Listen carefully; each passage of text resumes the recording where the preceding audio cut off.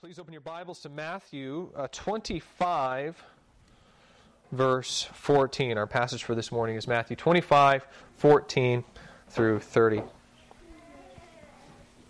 I'd imagine that everyone in here has had a good teacher before. You look back on your life, and no doubt there are probably at least one or two teachers who had a significant impact on shaping the direction of your life beyond all the others. Or if they didn't actually change you as a human being, at the very least, you learned under them. You've all had those teachers before, right? The ones who can take a very difficult subject for you and make it accessible. There's a difference, isn't there, between someone who simply knows a subject very well and a teacher. An expert may be able to skillfully apply a particular set of knowledge to a very difficult situation, but what separates a mere expert from a teacher is that teachers are able to actually transfer the wisdom and knowledge that they own to their students and shape their lives through that information. A mere expert very often cannot. They know how to use the information, but they don't know how to impart it to someone else. There are a lot of ingredients that go into the making of a good teacher. There is, of course, knowledge of the subject. That's the most basic prerequisite of an excellent teacher. They have to know what they're talking about. You simply cannot teach what you do not know. A good teacher must also be a good communicator. You've probably all been around people who clearly know what they're talking about. It's evident by the type of work that they produce. But then when they try to explain to you what they're doing or what they know, you just can't track with what they're saying. You get lost. It doesn't make sense. It's not as if the knowledge isn't there. It's just trapped in their head because they don't know how to adequately communicate it to someone else. Such people are obviously not very good teachers. A good teacher is able to express their ideas in ways that are easily understood by their pupils. This is an absolutely vital foundation of good teaching. The ability to communicate ideas clearly. People simply cannot learn concepts that they do not understand. Passion for the subject is another vital ingredient in the making of a good teacher. It's not enough to communicate a subject efficiently. One must also grab the attention of the hearers long enough that they can actually download what the teacher has to say. It doesn't matter how well a teacher communicates a subject, if the audience doesn't think it's worth their time to know the information, they'll ignore it. Again, we've all sat under dry, boring teachers. Some of them are very smart, some of them very logical and clear in their communication, but at the same time so boring that you struggle just to pay attention to what they have to say. A passionate teacher will very often captivate his or her students just with their passion alone. Their interest in the subject is infectious. Their enthusiasm by itself can be enough to convince the students that what they're saying must be worth listening to. But not only that, a passionate teacher very often also understands why their subject is important. That's why they're passionate. They can see how dramatically their topic affects our lives. And so because of that, they're also often very good at applying a subject. They can see the everyday impact of their field, and when they communicate that to their students in such a way that they can see the importance of the topic, they're hooked, their attention is fixed, and they're soaking up everything that the teacher has to offer. A good teacher also cares for their students. In other words, they're not just satisfied to stand up in front of a group of people and drone on about something they're interested in. No, they want it to have an impact on the lives of their students. They want to see lives changed by the information that they share. And this leads them to chase their students down in an effort to see if they understand what's being taught. As they teach, they're constantly gauging their audience, watching for things, even something like facial expression or eye contact, to monitor how their students are responding to a subject. They'll engage the students and check for comprehension by asking questions that provide direct feedback as to whether or not their students are adequately assimilating the information that they're teaching. If a student seems distant, they'll even stop them after the lesson and engage them in conversation in an effort to better understand why there might be a disconnect. Point is, their passion for the subject drives them to see it applied in the lives of their students. And so they don't just lecture, they engage, they pursue, they chase down. I got to witness many of these characteristics on full display when I worked as a vice principal at Grace Community School during seminary. I was hired to teach Bible and to function as the de facto administrator and disciplinarian of the junior high. I didn't have any formal training in education, when I was hired. All I had was some knowledge of my subject and a passion to see it applied in the lives of my students. And so I watched the teachers around me, many of who were absolutely superb educators. And I asked myself, what makes them excel? How do they manage to teach their students so effectively? As I observed, I learned that there is at least one other ingredient that makes a good teacher, and that's clear expectations. Whether it's in the realm of classroom management or homework or final exams, students simply will not thrive if they do not know what's expected of them. A good teacher not only communicates their material well, but they clearly communicate as well what the students need to learn and even how they're going to learn it. I learned this lesson the hard way, by the way, after the vast majority of my students failed my first exam. Of all the information that we had covered, I simply had not done an adequate job of explaining to them what they needed to know, what I wanted them to pay attention to. Again, you can understand that, right? Just as we've all had good teachers who did all these things well, we've also had bad teachers who did not. And you can probably remember the one teacher who assigned reading, for instance, without ever referencing it in class, who then pulled all their test questions from the reading when the time for the exam rolled around. Right? Or you had that teacher who tells you that it's a comprehensive final, and so you kill yourself studying all the material that you learned during the quarter or the semester, only to find out that once you get to the exam, 90% of the questions come from the most recent unit. Only 10% from the earlier chapters. It's incredibly frustrating to sit under one of those teachers, is it not? How are you supposed to learn the things they want you to learn if they didn't tell you what they expect of you, right? Again, this is a critical element to good teaching. A good teacher establishes clear expectations. Well, with that in mind, it should probably come as no shock for me to tell you that Jesus is a good teacher. And what this means, among other things, is that he is faithful to communicate clear expectations to his disciples. That's what we see on display in our passage for this week, which once again is Matthew 25, 14 to 30. The setting, of course, is the Olivet Discourse.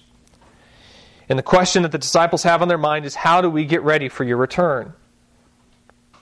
You'll remember, of course, that this question is prompted by Jesus' prediction at the beginning of Matthew 24 of the temple's destruction. The disciples connect that prediction with another prediction in Daniel 9, which said that after the temple's destruction there would come a final 7-year period of trial that would conclude in the coming of the Messianic kingdom in the end of the age. They hear Jesus' prediction and their minds immediately jump ahead to this final period of trial, which is known as the Great Tribulation. And so they ask Jesus, when will these things be and what will be the sign of your coming and of the end of the age? In short, they want Jesus to tell them first when the tribulation will begin. That's the point of the first question. When will these things be? And then second, they want to know when it will end. And how they can know that the end is coming. That's the point of the second question. What will be the sign of your coming and of the end of the age? So that's the question that the disciples ask in response to Jesus' prediction of the temple's destruction. And it would appear from Jesus' response that the motivation driving these two questions is a concern for readiness. The disciples are asking these questions because they want to be prepared, both for the tribulation, which Daniel describes as an unprecedented time of suffering, and for Jesus' return at the end, which they know will culminate in the destruction of the wicked. For all the details and the information that Jesus shares about the tribulation, here in Matthew 24 and 25, that seems to be the point. He's explaining to his disciples how they should prepare for the end of the age. Up to this point, Jesus has provided two answers to the disciples' questions. First, he's told them that in relation to the sign of his coming and the end of the age, there are many signs that will predict the end. These include a great apostasy, the abomination of desolation, the false Christs and false prophets. He says that just like a fig tree shows its leaves when summer is near, so also the appearance of these signs will tell the disciples that he is near as well. But with respect to when these things will be, that is, with respect to the beginning of the day of the Lord, no one knows the day or the hour. That day will happen suddenly and without warning. In other words, there's no way to know when it will occur in advance. It's a total surprise.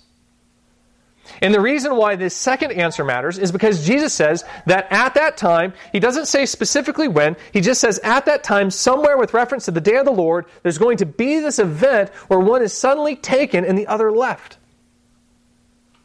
I've explained that that appears to be a reference to the rapture. The language that Jesus uses there with reference to that event, the suddenness of it, in contrast to all the signs that will precede his final return in judgment, it all points to the event that we know today as the rapture. Jesus is telling his disciples that before he returns in judgment, he is going to come and collect his saints from the final and ultimate expression of his wrath at the very end. The reason why this matters is because if the disciples want to know about how to be ready for the end, then they have to know about this event. It's like they asked Jesus for the date of the final exam so they could put that down on their calendars and begin to prepare accordingly. What they don't realize is that there's going to be a kind of pop quiz that will occur before the final, and if someone passes that test, then they're exempted from the final. That quiz could occur at any point during the semester. It could take place in week 2 or 4 or 8. From their perspective, it will be administered entirely at random. So if the question is about how to prepare for the end, then they have to take that event into account.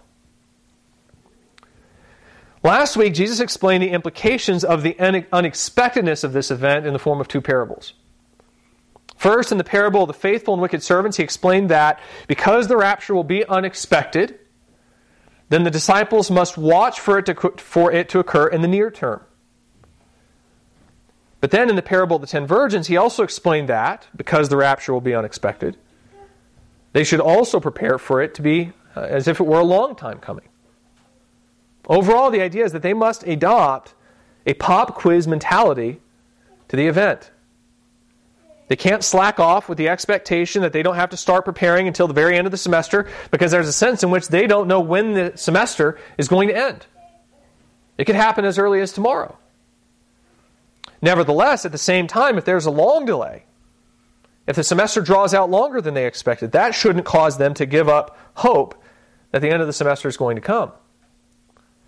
The idea is that both the expectation of a far return and the expectation of a near return can cause the disciple to be misled and take up inadequate preparations for that event. They must remain in constant vigil because the day of the Lord, and with it the rapture, can occur at any moment. Now, if a teacher told you that concept on the first day of class, you might get a little frustrated. But I would imagine that you could accept it so long as they at least told you what to study for and how they're going to grade, right? Like if they were to tell you, okay, we don't really know when it's going to happen, I'm going to test you. I don't know when it's going to happen, I'm not going to tell you. You get frustrated by that. But at least if they told you what to study and how to prepare for it, you could accept it, right? I mean, it's one thing to have to be ready for a pop quiz. It's quite another if you don't even know the material that the teacher is going to be testing you on during the quiz, correct? To just simply be ready without knowing what you are to be ready for, that's an impossible task. At the very least, Jesus has to give some idea of what's going to be on that quiz, right? Well, that's what Jesus gives us in today's passage. Again, he's a good teacher. And so he knows the value of communicating clear expectations to his students. And that's what he does here. He follows up his announcement on the unexpected nature of the rapture with instructions concerning how to prepare for that event.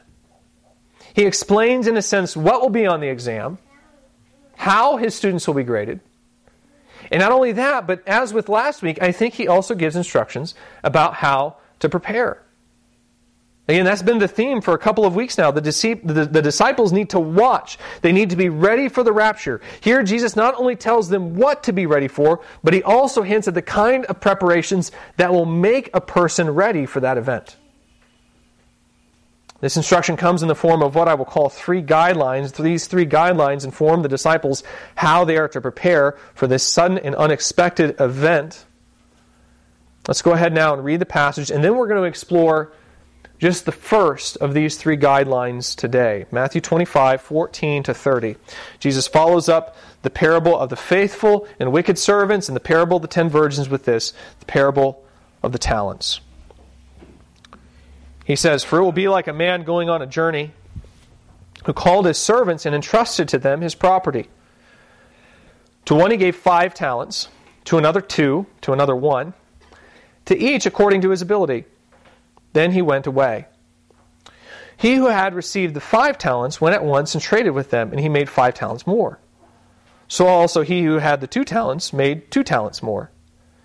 But he who had received the 1 talent went and dug in the ground and hid his master's money. Now after a long time the master of those servants came and settled accounts with them. And he who had received the 5 talents came forward, bringing 5 talents more, saying, 'Master, you delivered to me 5 talents. Here I have made 5 talents more.' His master said to him, 'Well done, good and faithful servant. You have been faithful over a little. I will set you over much. Enter into the joy of your master.' And he also who had the 2 talents came forward, saying, 'Master, you delivered to me 2 talents. Here I have made 2 talents more.' His master said to him, 'Well done, good and faithful servant. You have been faithful over a little. I will set you over much. Enter into the joy of your master.' He also who had received the 1 talent came forward, saying, 'Master, I knew you to be a hard man, reaping where you did not sow, and gathering where you scattered no seed. So I was afraid, and I went and hid your talent in the ground. Here, have what is yours.' But his master answered him, 'You wicked and slothful servant. You knew that I reap where I have not sown, and gather where I scattered no seed? Then you ought to have invested my money with the bankers, and at my coming I should have received what was my own with interest. So take the talent from him, and give it to him who has the 10 talents. For to everyone who has, more will be given, and he will have an abundance.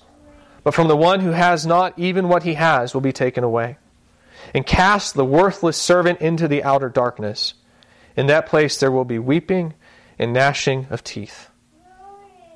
So how does one prepare for the rapture? Once again, Jesus explains his expectations in the form of 3 guidelines. We're going to look at just one of these guidelines today, and then we'll come back and look at the other 2 next week. The first guideline is this. Number 1, admission will be determined by faithfulness, not results. Admission will be determined by faithfulness, not results. Students who graduate high school and apply to a university often have to meet certain criteria before they can be admitted. Such criteria often include a particular grade point average plus a minimal standardized test score. Sometimes students are even evaluated based on their involvement in extracurricular activities. The more prestigious the university, of course, the more rigorous the admission standards. Well, this is, in a sense, what we have in this parable. It is Jesus' explanation of the admission criteria for the kingdom of heaven. You can think of this guideline kind of like the grading portion of Jesus' instructions. If the disciples want to know, in a sense, what will be on the exam, what they will be held accountable for, in order to gain admission into the kingdom, this is the answer that Jesus provides. He's not going to hold them accountable for their doctrinal knowledge or even their evangelistic results. Rather, he's going to hold them accountable for their faithfulness. That's how he'll grade them. Not so much by what they produced, as much as by whether or not they were faithful to follow his instruction and discharge their responsibilities. We discover this guideline based on the way the master rewards the servants, or more literally slaves, in this parable. The story begins with the master going on a journey. Now, Jesus doesn't say here what this journey is for. However, in Luke 19, Jesus tells a very similar parable just days earlier as he neared Jerusalem. And in that parable, the master goes off into a far country in order to receive the legal authority of a kingdom and then to return. Again, that's not the exact same parable, but it's a very, very similar parable. And with it being so recently told, the parable of Luke 19 would surely have been in the mind of Jesus' disciples when he told this one. And so I think this gives us an idea of what Jesus is describing over here in Matthew 25. Jesus once again is the master. And the journey is a reference to the gap in time that will take place after Jesus ascends to the right hand of the Father and before his return. The slaves, once again, are the disciples. Since the master in this story is going to be away, he entrusts his property to the care of his slaves while he's gone.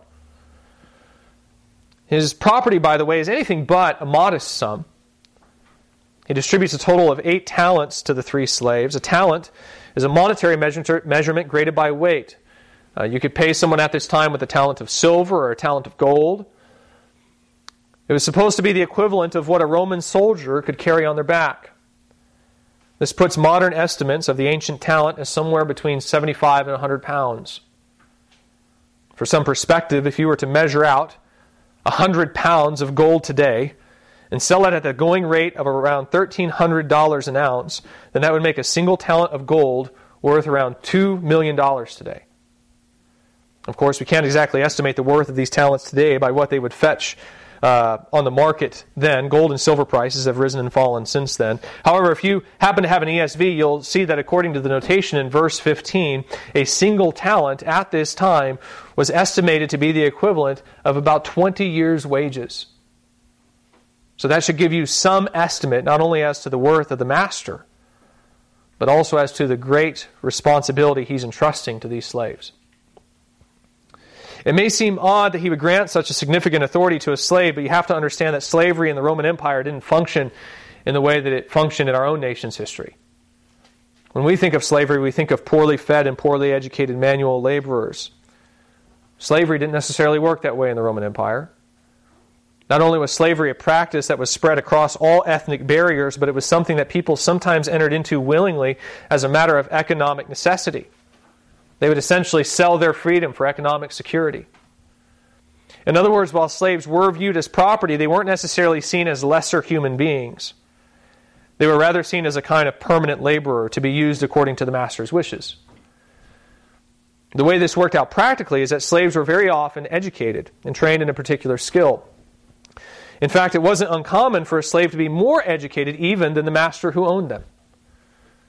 And it's with this fact in mind that we not only see why the master would entrust such authority to his slaves, but also why the passage notes that he did so according to each one's ability.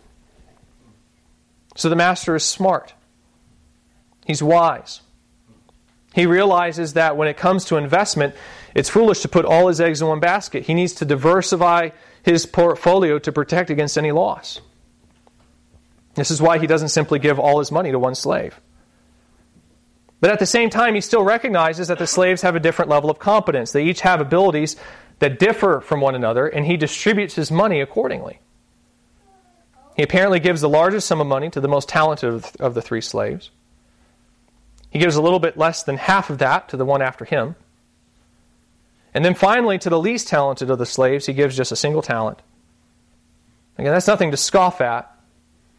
Even still, it demonstrates some reflection of the master's estimate of that slave's ability.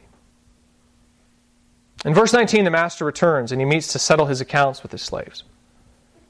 He soon discovers that both the first and the second slave have doubled his investments, while the third slave did not. Instead, fearful of his master, he hid his talent and simply returned it. To be sure, he didn't lose the money his master gave him, but he didn't do anything with it either. The master is returned his talent exactly as he left it. The master then enters into judgment with his slaves. The 2 slaves that doubled their investment are rewarded, and the third slave is punished. We can tell from the third slave's punishment that this is a description of eternal rewards, even eternal destination. In verse 30 it said that that third slave is cast into outer darkness where there will be weeping and gnashing of teeth. That's one of Jesus' stock descriptions of hell. So once again, it's apparent who the actors in this parable are. The first 2 slaves are believers. They receive eternal reward in heaven.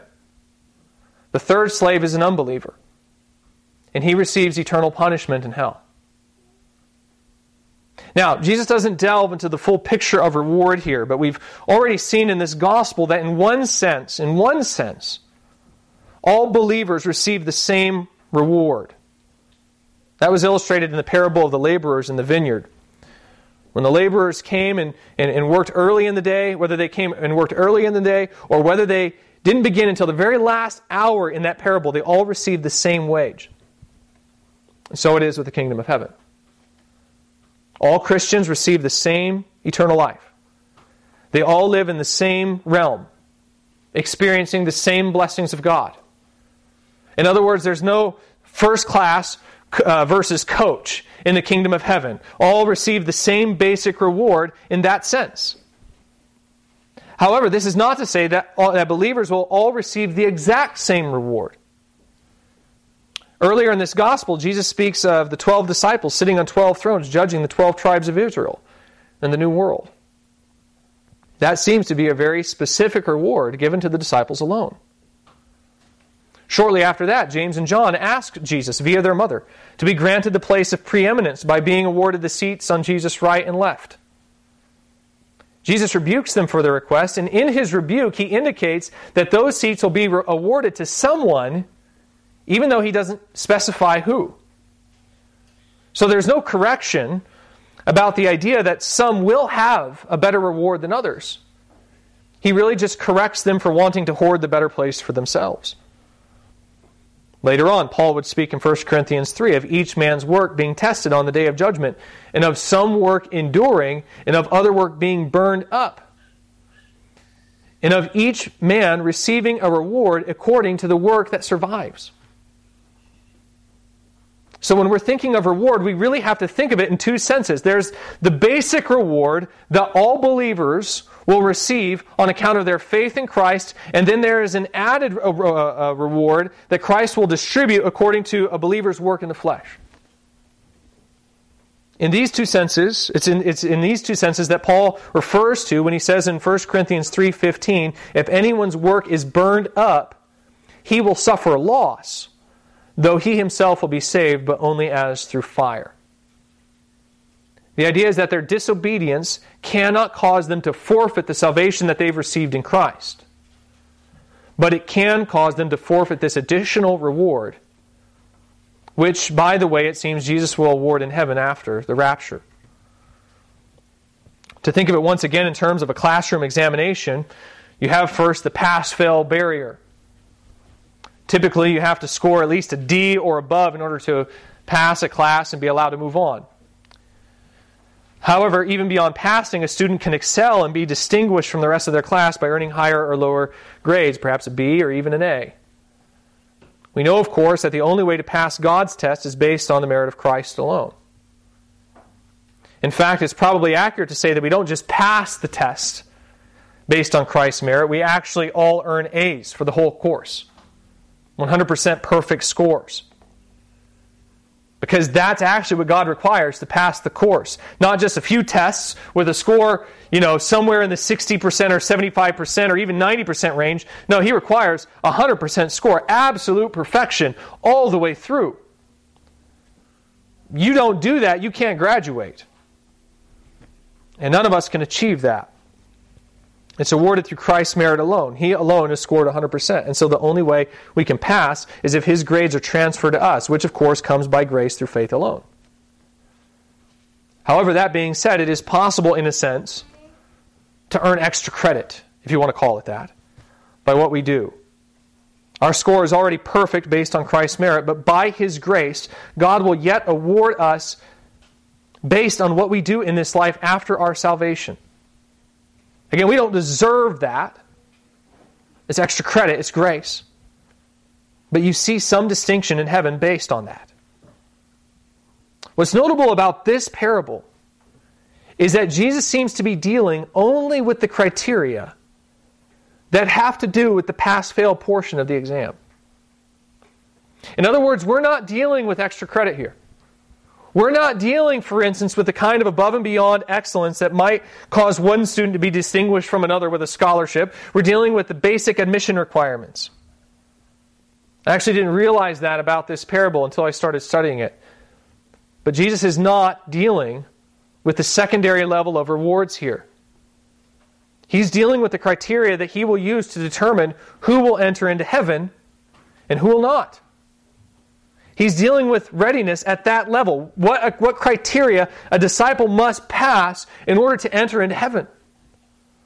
And the reason we know that is not only because of the reference to hell with the third slave, which I mentioned just a moment ago, but also because in this parable, both the first and the second slave receive the same reward.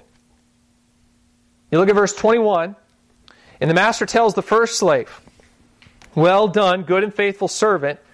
You have been faithful over a little. I will set you over much. Enter into the joy of your master." Then you look at verse 23, and the master tells the second slave the exact same thing. And the reason that's notable is because, like I said just a few moments ago, Jesus actually tells a very similar parable just a few days earlier in the Gospel of Luke. And not only is there no reference to hell with the third slave in that parable, the judgment instead falls on enemies outside the nobleman's kingdom when he returns. But in that parable, there actually is a distinction made between the first and the second slave. In that parable, all the slaves actually receive the same amount, a single mina, as opposed to the various talents here, a mina being the equivalent to about 3 months' wages. And the first slave, who turns that single mina into 10, is set in authority over 10 cities. The second slave, who turns his mina into 5, is set in authority over 5 cities.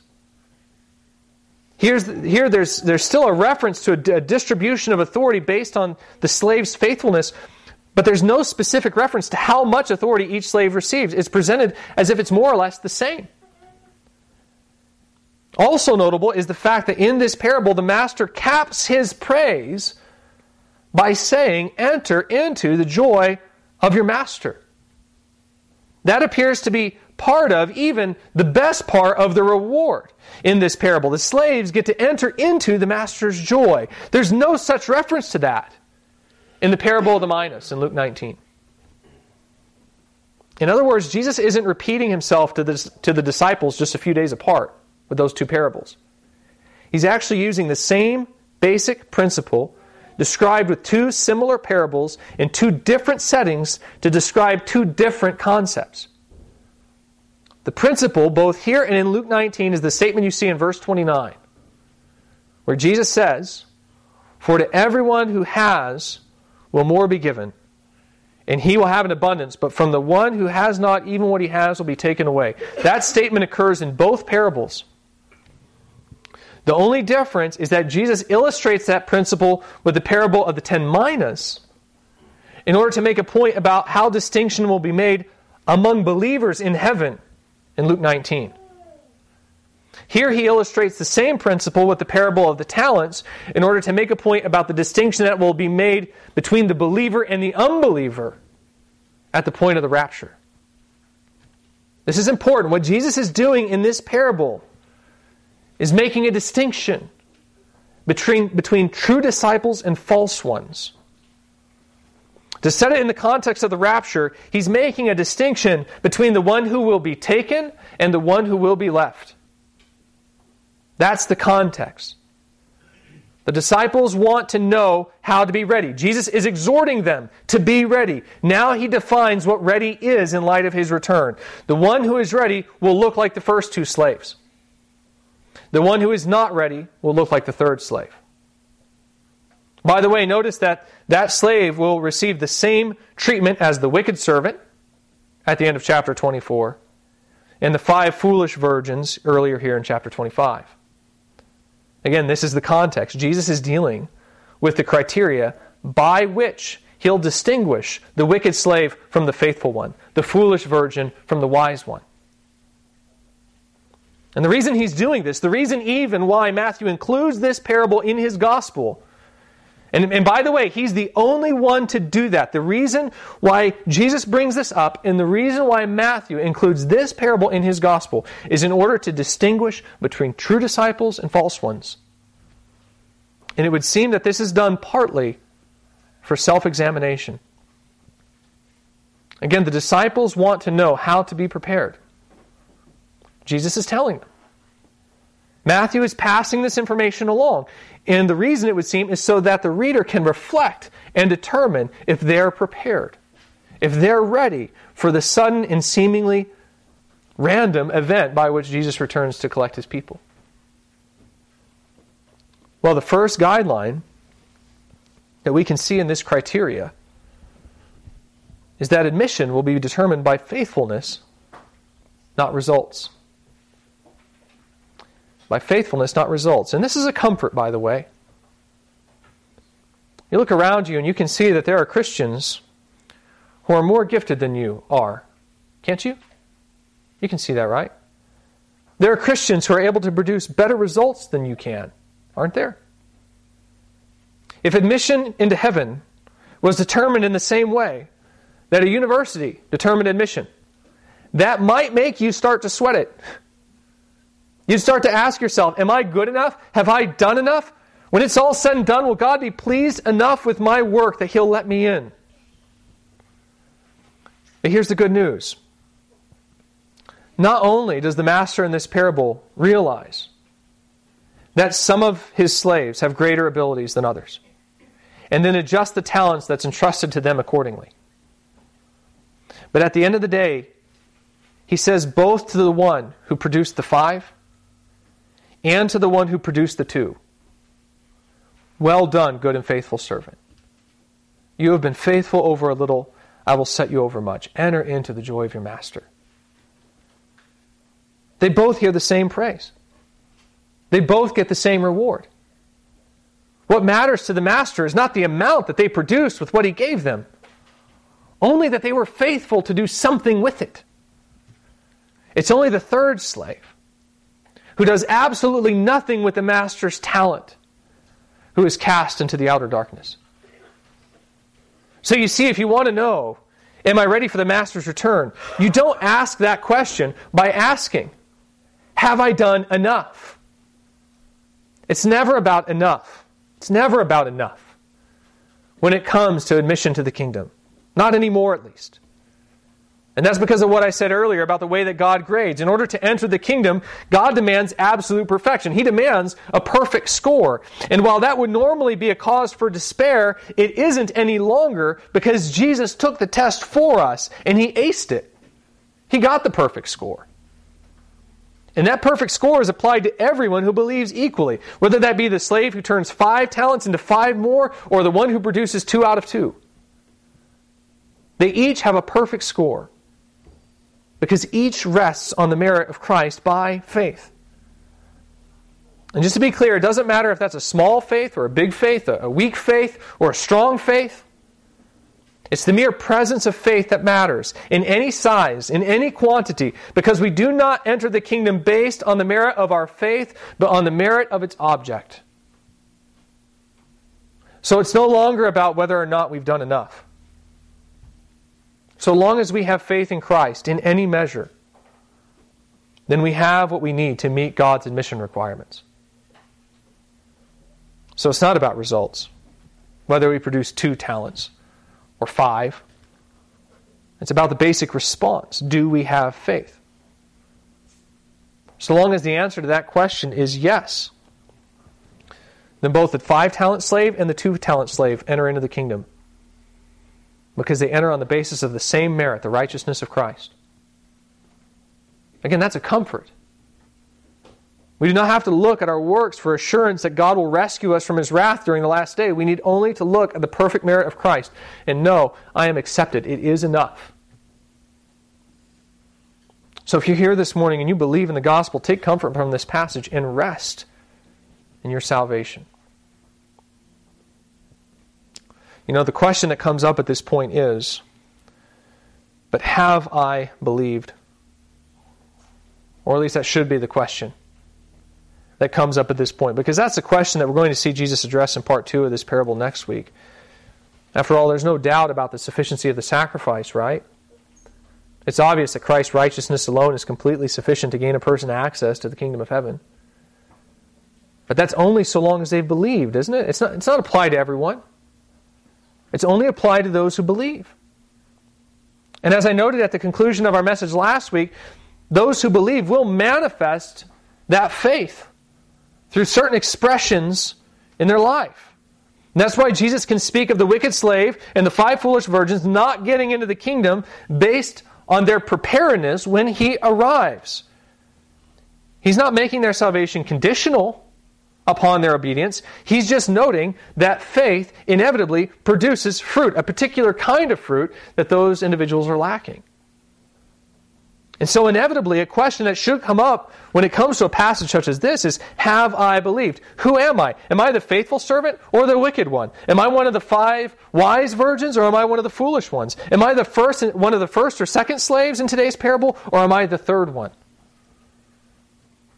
Again, that's a legitimate question to ask at this point. In fact, I'd say that's why these passages have been written. Passages have been written.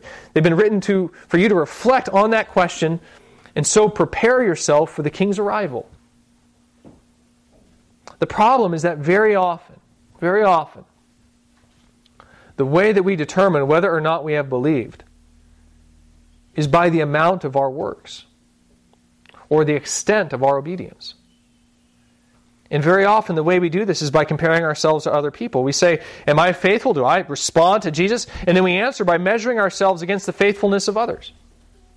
You know, I'm more obedient than that unbeliever. I'm less obedient than that saint, and so on. Listen, that's not the way to go about this. The way you determine whether or not you believe is not by the amount of obedience in your life. In fact, I think we'll see next week that while Jesus does draw this question back to a disciple's obedience, he points rather to the quality of a slave's obedience as a measure of their faithfulness rather than the quantity. The issue is not about the amount of obedience, because our obedience earns us absolutely zero merit before God. The only way we will stand before God is based on the righteousness of Christ, and that is awarded to us by faith, not by what we do. And so you don't respond to this passage by asking yourself, have I done enough? You may ask yourself, do I believe? That's a legitimate question. Although I think an entirely separate one from whether or not you've done enough. And then assuming that you do believe, you rest on the merit of Christ and thank God that the 2-talent slave and the 5-talent slave are both told, well done, good and faithful servant, enter into the joy of your master. In a few moments we're going to celebrate the Lord's table. And of the many truths that this table symbolizes, this one is central. That Christ has paid the full penalty of your sin. And that you can now enter boldly into the presence of God based on His merit alone. Mark that. This symbolizes not that He might pay, not that He will pay, but that He has already paid the penalty for your sin. In other words, when you hold the bread and the cup in your hands this morning, the thought that should be going through your head is, I am accepted by the Father. I am now clean in His sight. Sinner that I am, He loves me. And He approves me. And when Jesus returns, He'll bring me into His house. It doesn't matter what sins you may have performed this week, and believers, they do still sin. But so long as your faith is placed in Jesus Christ, and it's a real, genuine faith, then you are already accepted by the Father based on what Christ has done for you. The bread and the cup are meant to serve as a tangible expression of that fact, that the price of your redemption has already been paid in full, and so your acceptance before God is a present tense reality, regardless of your sin. If you want to think of it this way, your acceptance letter is already in your hand. It's symbolized in the elements this morning. So rest and delight in the fact that your Savior may come back soon and proclaim to you, well done, good and faithful servant. Enter into the joy of your Master. Let's pray.